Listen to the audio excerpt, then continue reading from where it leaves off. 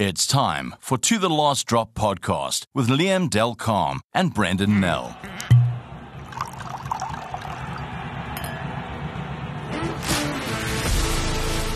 Welcome to today's show, guys. Another bumper edition because we are sort of halfway through the pool stages of the World Cup. In today's show, we're going to talk Boks selections for the game against Ireland. We talk about Handré Pollard's return to the squad.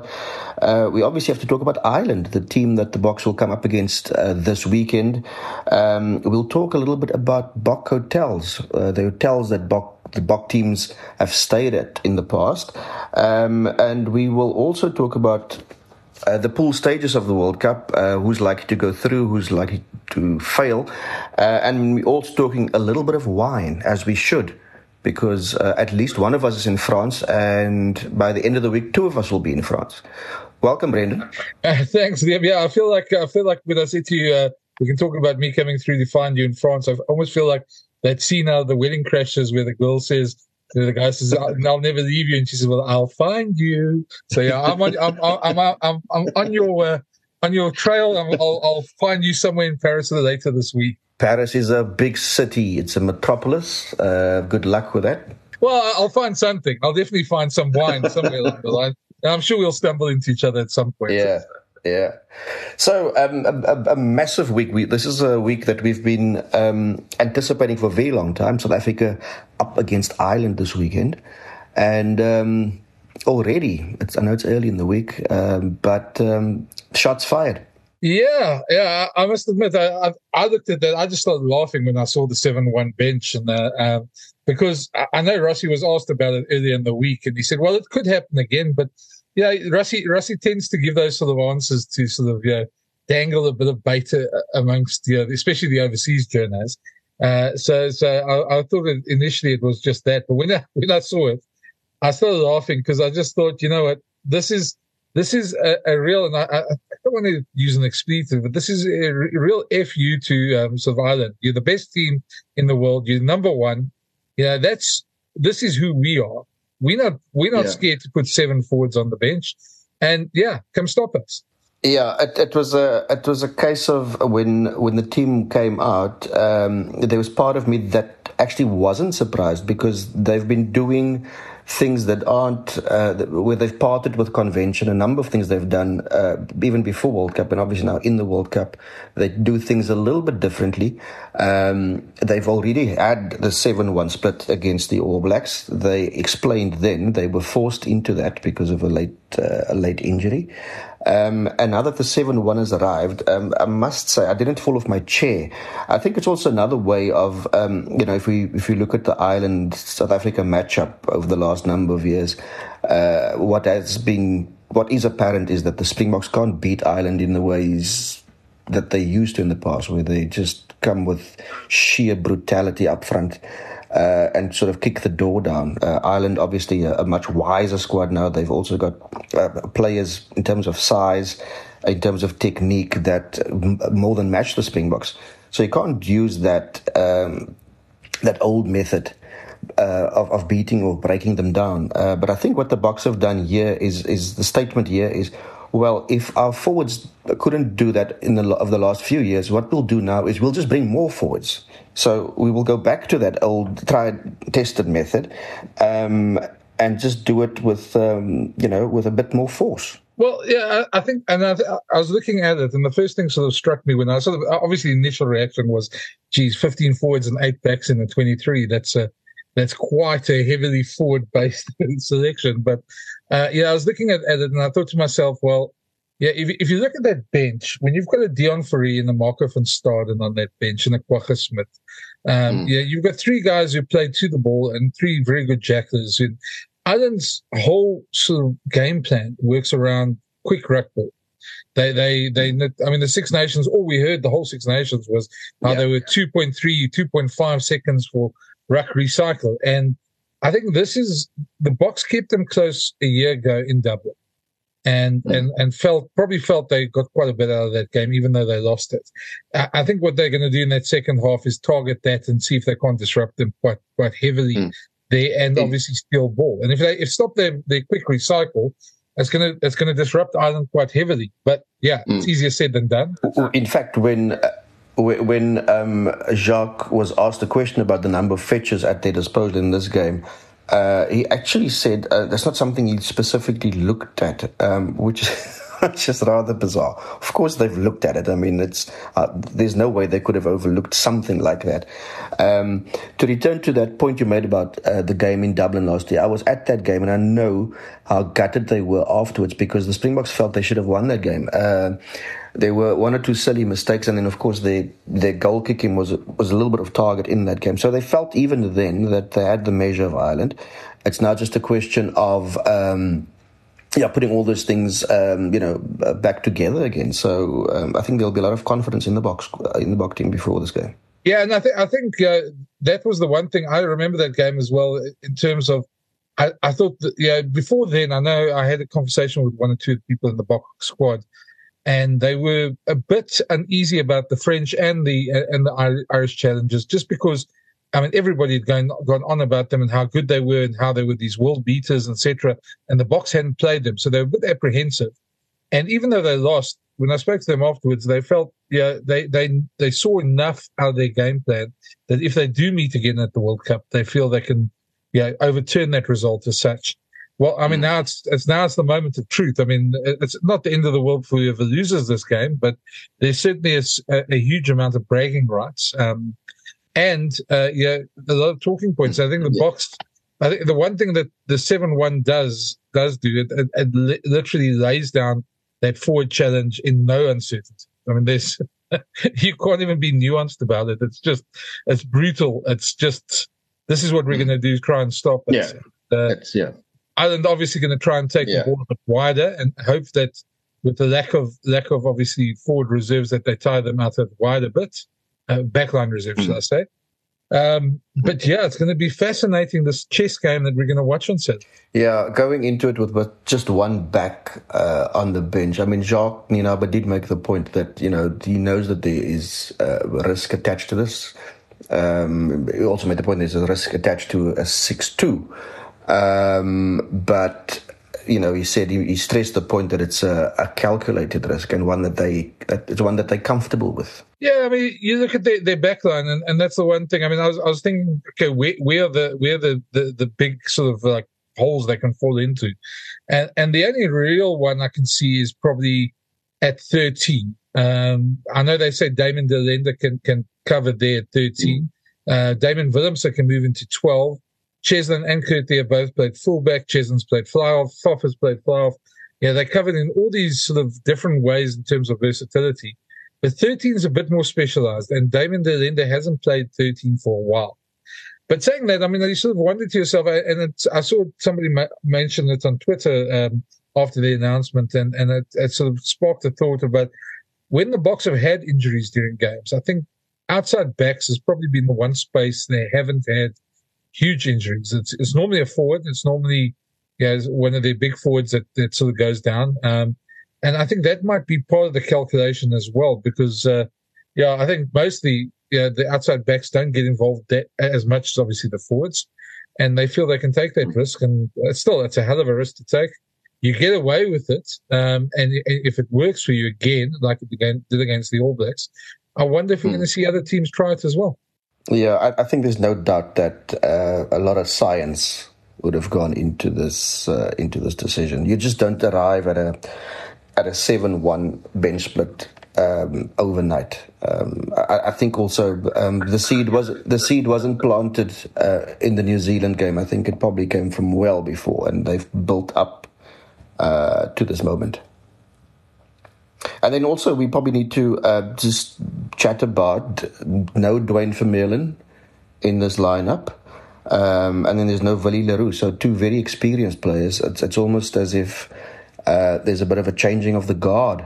Yeah, no, definitely. I think Dwayne surprised me. Willie not so much, because I think Damon Willemse has been growing into that role. He is almost sort of a form 15 at the moment. And while Willie's still a hell of an experienced guy, I could see that change coming naturally. Dwayne's one sort of surprised me, but I suppose I sort of wondered how much that's going to do with Marco van Staden being on the bench, and him being, the backup, the third hooker now, and that sort of situation. if they wanted him on the field in the second half because of that. Yeah, I thought about that as well, and I thought of Dwayne at Ulster. How do they feel he measured up there? I know he didn't play there for very long, but still there was a stint there. So to not have that experience in a game like this is massive. In fact, Jacques spoke about experience and how. And if we talk about Ireland now, how equally they are matched in terms of age, in terms of number of caps. Obviously, the two squads and the two sets of coaches, they know each other very well. But the point was made, although they are very well matched, is that the game will be determined by how well they prepare this week, and not what necessarily they know of each other. I suppose in that way we should talk about the Marco van Staden situation anyway, and the Handré that brings us to the Handré Pollard situation. And there's obviously quite a bit there that we need to talk about there, because that in itself, and I know while a lot of Springbok fans were overjoyed by the fact that Handré Pollard is in, and we've had this sort of almost, I don't know how soap opera type sort of situation around his inclusion, exclusion, all these type of things. I found it bizarre in a way because, and I think maybe we should probably just play that clip from the question you asked when the guys left at OR Tambo for people to understand from where we're coming from, and maybe put that clip in here. You asked the question to Jacques Nienaber just before they left about what they're going to do if they get an injury in terms of a forward. Are they going to replace a back with a forward? And this was his answer. You're with Liam Delcom and Brenden Nell on the To The Last Drop podcast. I think if you think about the only guys that we didn't take, who's available with the back? If you think about it, it's Herschel, it's Handré, and Lucanio. If you think now, out of the 42, there's 3 backs that we can select out of the guys that has worked with us. Yes, we can go further than that, but then it will be a guy that hasn't been part of us for a while. So obviously, if there's a forward getting injured now, and we feel we're covered in that position, let's say we lose a prop now, we won't bring it back in. It will be suicidal. We only have 5 props. If we lose a hooker now, we won't bring it back in. We only have 3 hookers. It will be suicidal.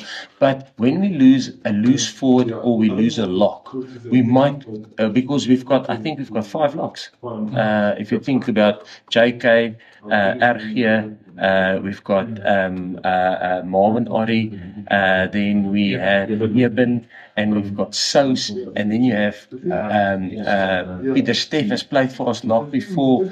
Yes, you can flow. We threw Dwayne in at 4 lock against France, I think, when we got all the cards. So there's options there. So if we lose a lock, we feel that there's a lot of versatility within the loose forward lock division that we might bring in. We can bring in a back. Yeah. Probably a stupid question now. Of all the injuries, how are you going to split the squad? I'll be honest. It would probably have been 18. We now 1913, 1914, probably 1850 if we didn't get injuries. Yeah. So in that answer, it's when you ask a question like that, obviously, whatever answer comes back, you're gonna remember, especially when that eventuality unfolds. We did have a tight forward or front ranker in this case that had to go home. And then they arrive at a different decision. And of course, I completely concede that in a World Cup, in a game that is dynamic, it's fluid, things change, and you are allowed to change your mind. That's fine. But then say so, because they arrived at a different decision. I know they're going to talk about like for like hookers, and that option wasn't available to them necessarily. The option was available maybe in the squad, and that's the way it was explained. But yeah, it just sat a little bit uncomfortably with me. Same here, because one of the things that I sort of picked up straight away is we've had 6 years now out of Jacques and Rassie team selections and them thinking out the box and them doing things, but they've always been pretty much open cards with guys like us. When we've been at press conferences, there's often they've been open to talk to us on afterwards about decisions as well and explain them if we don't understand them. And I'm conceding, I'm sitting here in South Africa at the end, but the fact that you have been uncomfortable in Paris, says to me that maybe the communication wasn't so good, because what they often do is they think these things through 1,000 different angles. Yeah. And so you've got to concede that. So maybe our speculation here is not the same speculation within the squad, but just from an outside point of view, and if fans have to understand this, well, it's great to have Andre Pollard there. Replacing Malcolm Marx with him, first of all, not like for like. Your first question that comes into my head is a guy like Joseph Dweba, who's the official hooker reserve for the team. What message does that send out to a guy who's like that? The second thing of course, they've been playing up Marnie's goal kicking is not an issue. Jacques has said it several times. And he has gone as far as defending Marnie in a press conference. And now you bring Andre Pollard in. What message does that send to Marnie Libbok? I think that is the nub of it. I think they are more concerned about goal kicking than they care to admit. And this decision, I think a lot of it has to do with that. I understand also that they don't want to sit in a public space, a public forum, and criticize their goal kickers, because you need to build confidence and not break it down. So I understand that bit as well. But there's a time and a place to talk about these things, and certainly not publicly that hasn't materialized. And I know, you and I offline have spoken about Joseph Dweba, and maybe he hasn't made his World Cup selection case as strong as it could have been. He has had some decent provincial outings, but his line-out throwing is a concern, and maybe that has sort of got them to the point where they took Dion Fourie as the backup hooker. But the Marco van Staden thing sort of threw me this week, because while I can understand there's always a backup plan because of the World Cup rules with uncontested scrums, that in the past it was a guy like Trevor Nyakane who was the swinger.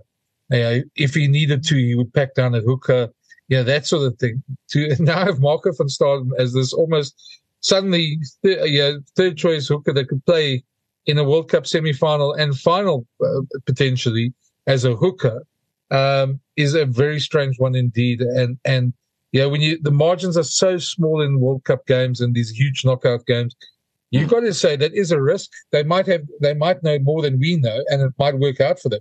But like all their risks, there is a potential for backfire. Yes, they are certainly prepared to take risks, and it's that has been the fascinating bit about following this team over the last while. They're quite happy to take, as Jacques explained, in the case of the 7-1 split, it's a calculated risk. But as you rightly point out, it does put you in more peril than you probably should be if one of those things go wrong. But of course, it also has the promise of, something spectacular, working out in your favor. And Jacques actually spoke about that leading up to the Ireland game, the not sort of the nervous energy, but the excitement about building up for a game like this, where you've put things in place, you've built up to this particular moment, the plans are falling into place, and to see then in a game like this whether it works. So it's almost like the mad scientist, a bit of this, bit of that, haven't tried this, put that in, and let's just see what happens. The rugby world has been so similar for so long. Everybody does the same thing, and along come the Springboks, and they just test convention, and they sort of take the rule book and throw it out the window. Well, my only thing about this, and I've got nothing wrong. I don't have any problem with innovation, and and I feel a lot of the times while we watch the team closely and we point these things out, these are two coaches who've won a World Cup. They know what they're doing. So I always sort of default to their judgment in terms of that. It doesn't mean you can't question it, but it doesn't mean you have to take that into account. And I think the only worry I would have, and if it is addressed by them and it's not a factor in the team, then it's not a factor. But the thing would be with these changes, you can easily upset squad morale. Mani the Bok, where a lot of his teammates have backed him. Now suddenly you bring Andre in, you might get one or two players a bit unhappy about that. And we've all seen teams which can quickly that dynamic change in terms of squad happiness. If that doesn't, if they've all bought in and if they all on the same page, and I don't just mean on a World Cup page, because in World Cups, as we saw in 2003 with Cornet cricket, players tend to do things and so let things happen that shouldn't happen just because they want to be at the World Cup. And obviously talking about Comstalder out there, but I don't think this is on the same level. But if everybody's on the same page, then yes, it'll work. But that is the danger, I think, more than the selection danger, is that you can upset that squad dynamic a bit. Yeah, I think to conclude this part of our chat, they could have had Fabien Galtier, the French national coach, sort of make the point for them, because he was asked about a changed squad for him ahead of their next game, and he made the point that we adapt and we go according to certain deadlines. He says it's like Darwin's theory: the most intelligent species adapts. No, that's true, and that's one thing that the Boks have done pretty well. So look, it's going to be fascinating. There's so many talking points. We could easily go in for an hour on this Ireland game alone, and we're going to have a lot to talk about after the Ireland game as well. But let's just turn them. You're going to tell us about some. A lot of people. We spoke last week about some of the logistics of traveling in the World Cup and some of the challenges that people don't have. And this is not a complaining. It's reality. But everyone sort of wonders where the Boks stay. They tend to stay in these lavish 5-star hotels. When I say lavish, I mean I don't think there are hotels in South Africa that sort of come to the same sort of grandeur as that, and then definitely not hotels that journalists stay in, at least. So tell us a bit about what's been happening there. No, certainly not. They've opted to stay well outside the confines of Paris. So you basically have to go to one of the northern stations in the city, Gare du Nord, and then take an overland train to this little hamlet that's it's about 40 minutes north outside Paris. They're on a golf estate and spa, and we'll be staying there for this week, in the build-up to this game against Ireland. And they've always had this, not just this Springbok management group, but also previously the Springbok team has often somehow found a hotel way off the beaten track where it's very difficult, certainly by public transport, to get to them. And it just sort of reminded me again of a 2002 trip when Rolf Stroyle was the coach on an end-of-year tour where they were on a golf estate. It was actually a championship course, 42 Ks outside Marseille, and it was 4 Ks to the nearest town one way, and I think 5 Ks if you go the other way to the next town. So you're kind of like stuck there if you don't have your own vehicle. That didn't work out well for them. I remember Alistair Coetzee's team in 2016 decided also to stay on a golf estate, well out of bounds of what you would call Christchurch city limits. And it was a complete trek to get to them. And 2019 as well, the Boks for their game in Shizuoka against Italy, I think it was. Yeah, it was quite a big week. They stayed in a place called Omazaki, which is 57 kilometers away, and it's this little town that just one of the sleepiest places I've ever been to. You didn't hear anything. There was no noise. There were no children screaming, or there is traffic, but it was just eerie. It was something out of a... I'm sure you mean children laughing, not children screaming, because that could be something very different. Well, okay, both. Both. And it's just, it often presents a challenge. But yeah, it's just part of the job that you kind of sort of make peace with and get on with. Well, I remember in 2015 at the World Cup, we were booked into a hotel in Kensington in London, and we had to the Boks were also somewhere. Guildford, the Royal Garden, by any chance? No. It was there's another very posh hotel. I don't know how I ended up there, but they were staying in Guildford. Now, anybody who knows in the UK who knows that distance knows that it's about a 45 minute train ride to Richmond, and then from Richmond you have to change trains, and it's another 45-minute drive. Yeah, and then once you get to Guildford, it's about a 15-minute walk from the train station. So when you do this every day for like a month, and you're doing two odd hours at least a day traveling time, then back, it sort of starts to break your soul eventually. But yeah, they're on the golf course and they're playing golf and they're very happy. And sometimes we used to get very frustrated to get there after this almost 2-hour journey there, and we get in the box and say, okay, you've got 3 minutes with this player, and then we finished. And then you sort of like, okay, after 3 minutes, back up and head back again. That's all. So it's not all fun and games on these tours as well.